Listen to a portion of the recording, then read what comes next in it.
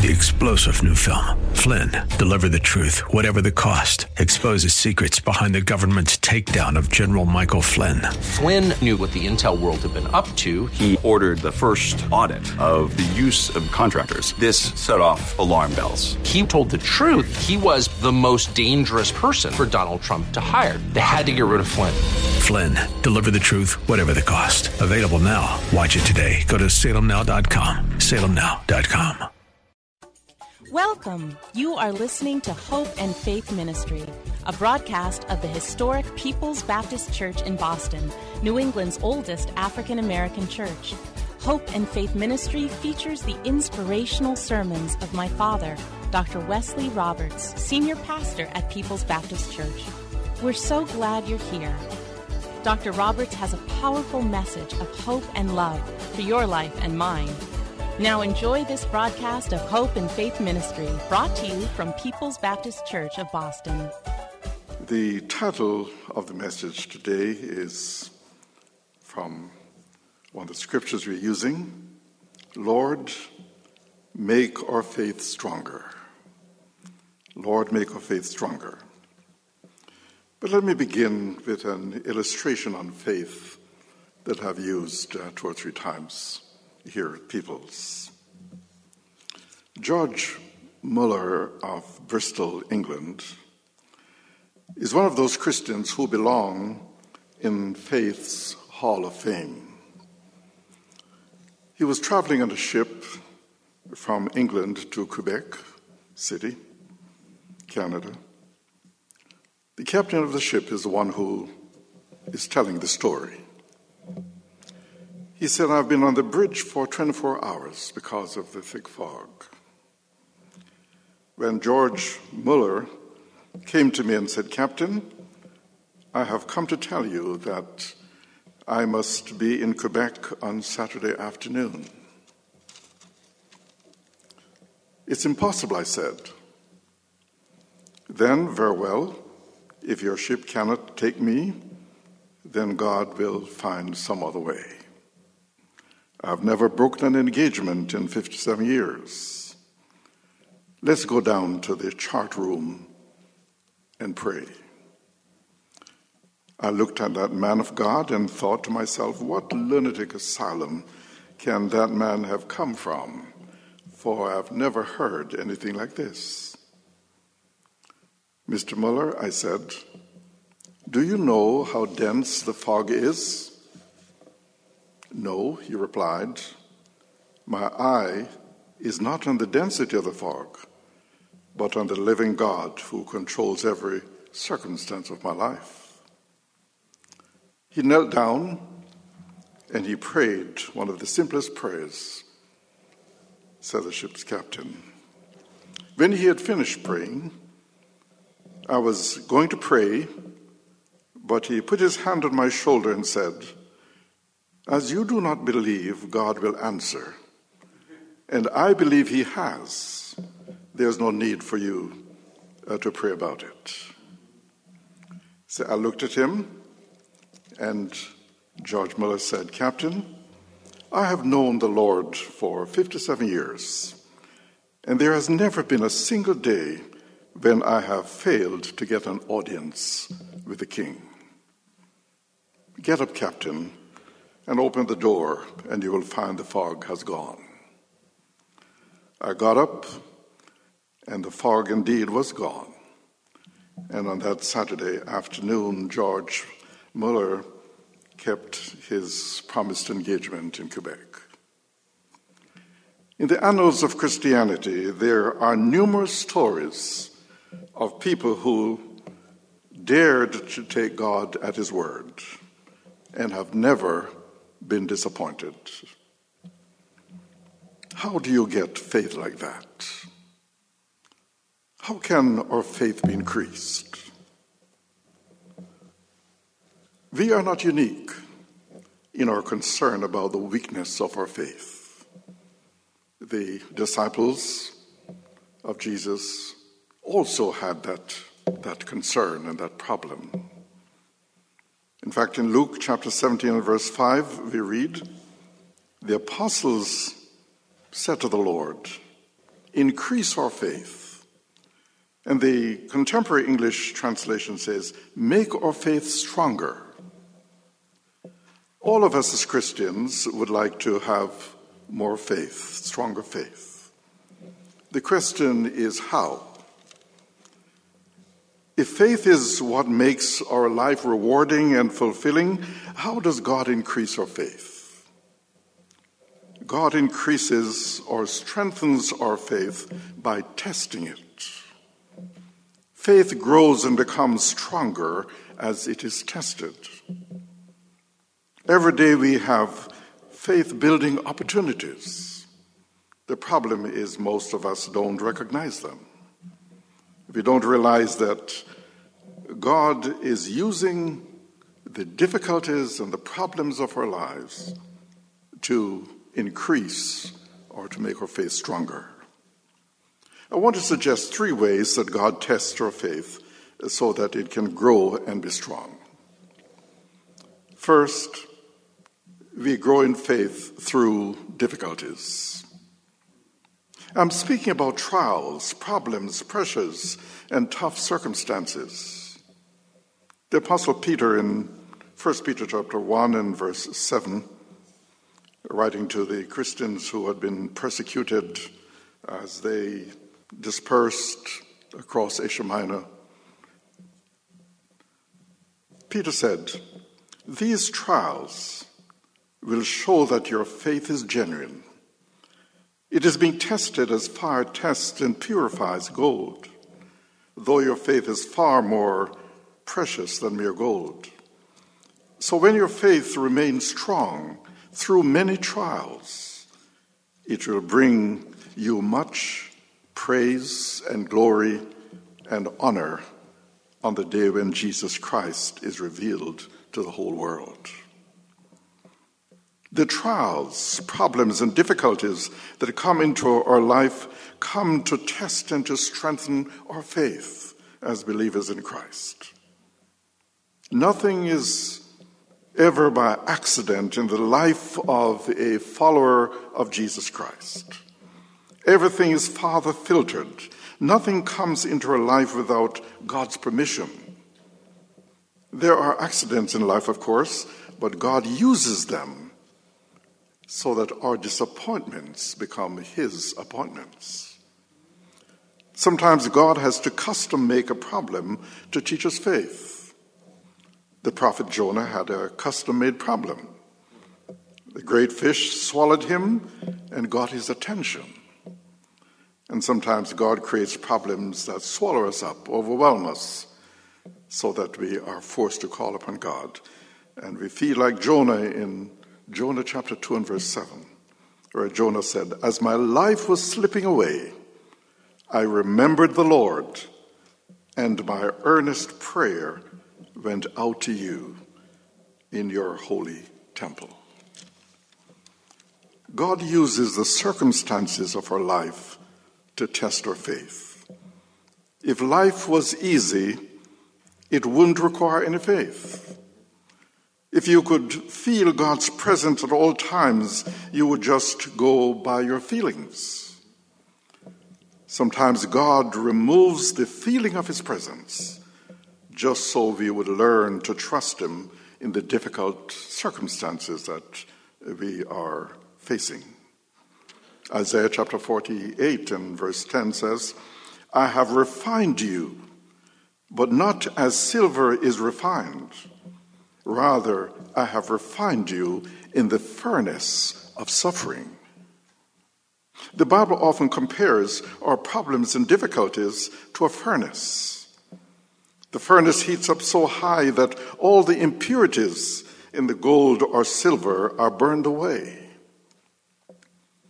An old silversmith was once asked, "How do you know when the impurities are burned away in the silver?"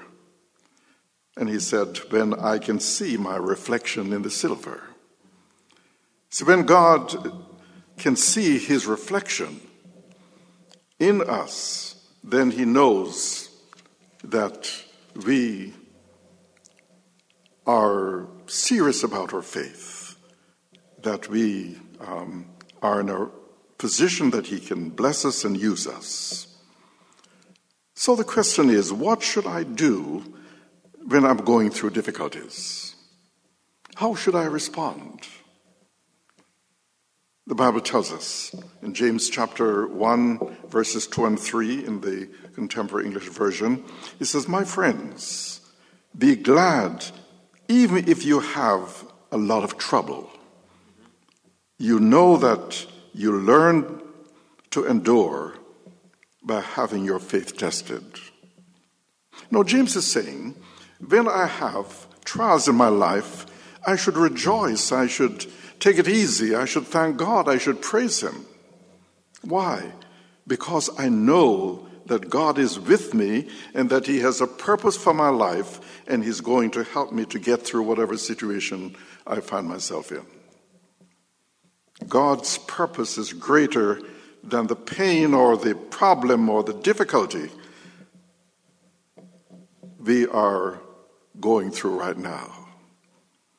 If we want to learn to live by faith, we must rejoice continually in spite of the situations we are in. God uses difficulties to build our faith. He builds our faith not in the easy times of life, but in the difficult times. These times give God an opportunity to reveal his grace, his love, his power, his wisdom, his mercy, as well as his blessings in very special ways. The testing of our faith may come in a variety of ways. It may come as a financial setback. It may come as a diseased body. It may come as an emotional breakdown. It may come through a broken relationship. It may come as a result of a death in the family. It may come through a natural disaster. But brothers and sisters, we need to realize that God's purpose in allowing difficulties, adverse circumstances, and afflictions to come upon us is to help us, not to hurt us, to bless us, not to burden us, to refine us, not to ruin us, to train us, and not to torment us. But the second point is we grow in faith through giving. We grow in faith through giving. Do you know that money is one of the greatest tests of faith?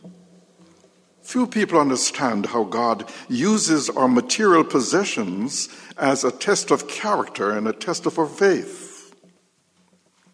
In Luke 16 and verses 10 and 11, Jesus says, "If you're faithful in little things, you will be faithful in large ones. But if you are dishonest in little things, you won't be honest with greater responsibilities. And if you are untrustworthy about worldly wealth, who will trust you with the true riches of heaven?" And so what is Jesus talking about here? He is giving us a truth that is taught throughout Scripture, that there is a direct relationship between how I handle my money and the depth of my spiritual life. Money is a test of our faith in God, whether we recognize that it comes from God, whether we recognize that we will be blessed when we give generously. He is a generous God and we are his children, and so we ought to be generous in our giving. Not just to the church, but also to the various needs that we see within our communities. What I do with my money really determines how much God can bless my life. Every time I sit down and write a check for my tithes, knowing that I could be using that money to pay bills and do some other things with it, my faith is being tested. Writing to the Corinthian Christians, the Apostle Paul says in 2 Corinthians chapter 8 and verse 7, "But since you excel in everything, in faith, in speech, in knowledge, in complete earnestness, and in the love we have kindled in you, see that you also exceed in this grace of giving. Giving tests both our love and our faith. How much do I really love God? How much do I trust Him? Do I put my money where my mouth is? If we have a problem giving a tithe to the Lord to support His work, then we will also have a problem with the teaching of the Scriptures. The fact is that every time I give tithes to the Lord, my faith grows. Every time I give, it breaks the grip of materialism in my life. Every time I give, I grow in love, in faith, and in spiritual maturity. In 1 Chronicles chapter 29, verses 13 and 14, David says to God, after the Israelites had given a great amount of money for the building of the temple, David says, "O our God, we thank you and praise your glorious name. But who am I and who are my people that we could give anything to you? Everything we have has come from you, and we give you only what you first gave us."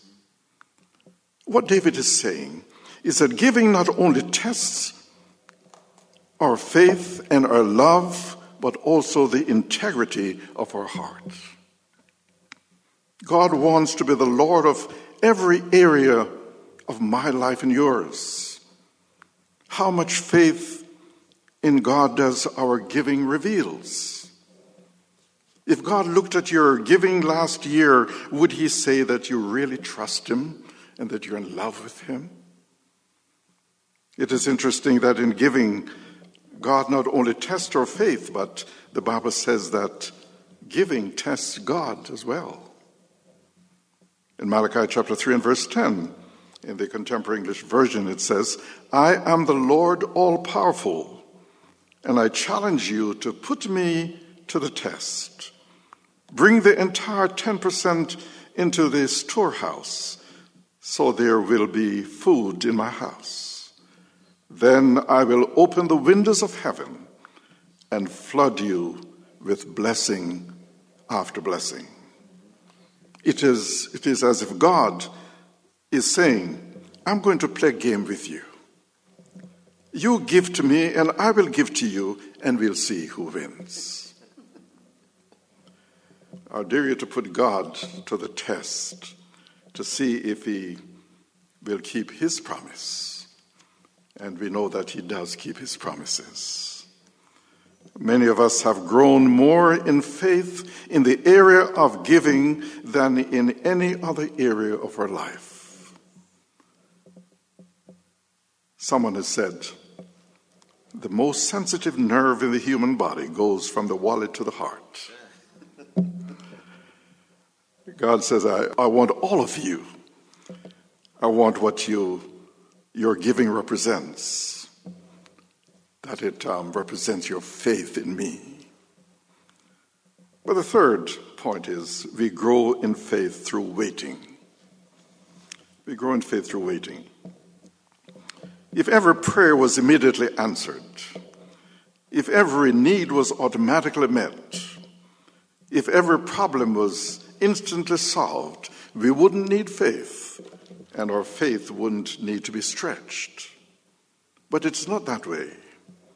We have to wait on the Father when we talk to Him and ask His help. Now, it is human nature that we hate to wait. You go to the supermarket, and when you are ready to check out, you look for the shortest line because you don't want to wait.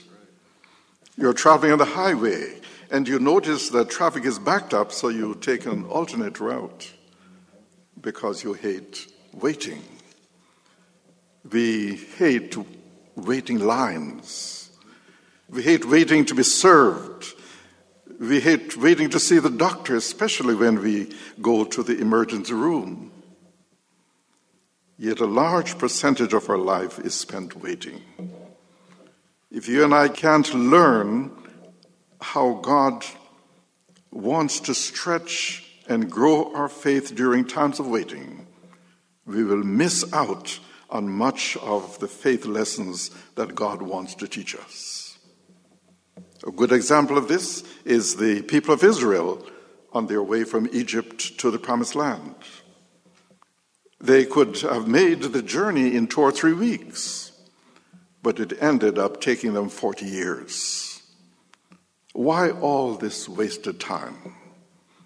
Because God was more interested in developing their faith than in getting them from point A to point B the fastest way. The Bible says in Deuteronomy, speaking of this experience, the Bible says in Deuteronomy chapter 8 and verse 2, remember how the Lord your God led you through the wilderness for 40 years, or these 40 years, humbling you and testing you to prove your character and to find out whether or not you would obey his commands. That's what happens in times of waiting. God gets to see what's in our heart. Do you ever find yourself in situations where you are in a hurry but God isn't? Why does that happen?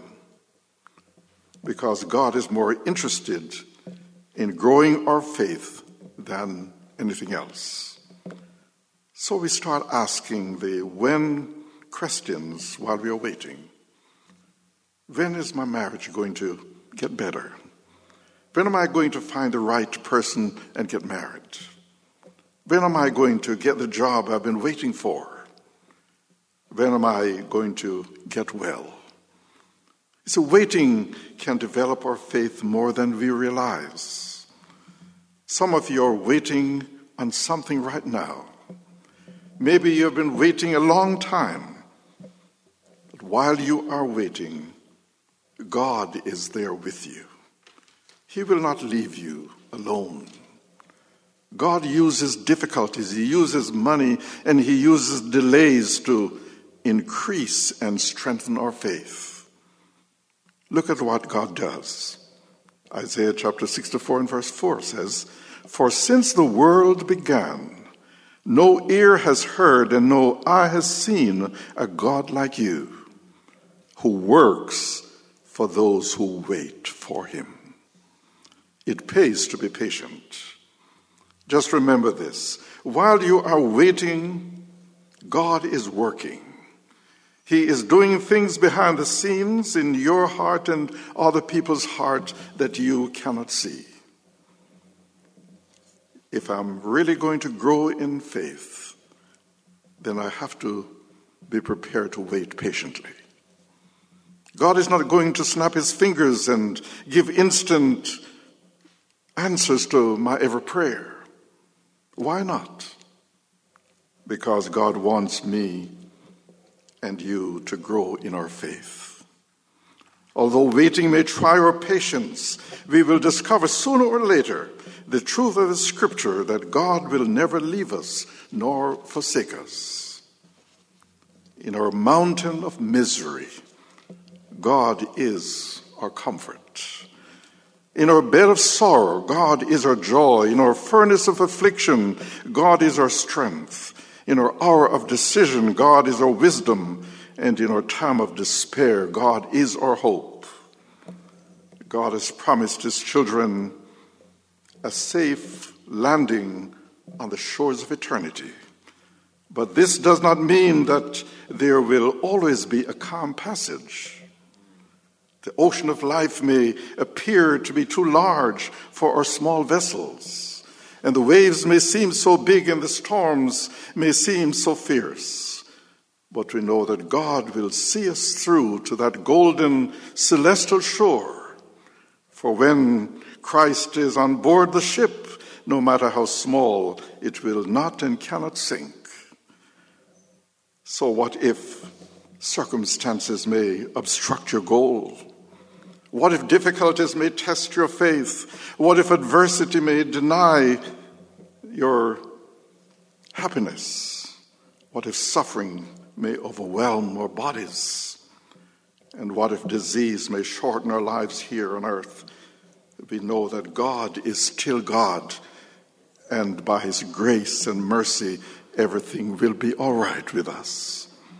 For he is our hope, and therefore we can face each day, each trial, each adversity, each problem, and each situation with full confidence in the one who has led us thus far, and therefore will continue to lead us safely home.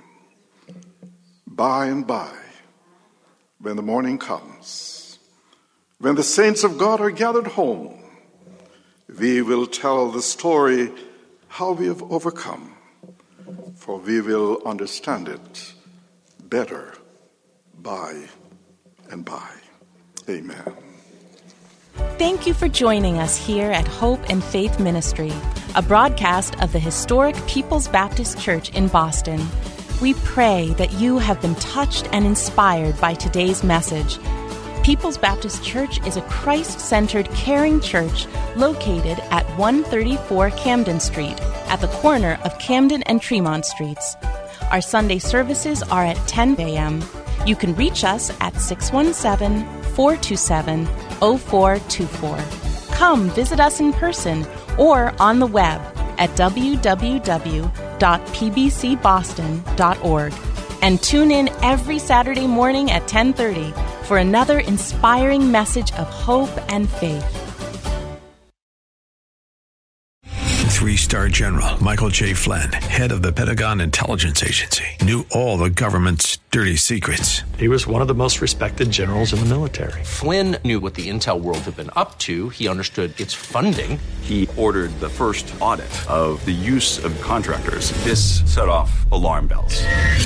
The explosive new documentary, Flynn, Deliver the Truth, Whatever the Cost, uncovers the facts behind this scandal. Flynn told the truth. He was the most dangerous person for Donald Trump to hire. I find out the worst enemy that I'm going to face in my life is right here in America. They took my assessment and they wanted me to change it. And I was like, I'm not changing it. They had to get rid of Flynn. With in-depth interviews, archival footage, and never-before-seen personal records of the man behind the headlines. I just felt like I was drowning. Flynn, Deliver the Truth, Whatever the Cost. Available now. Watch it today. Go to salemnow.com. salemnow.com.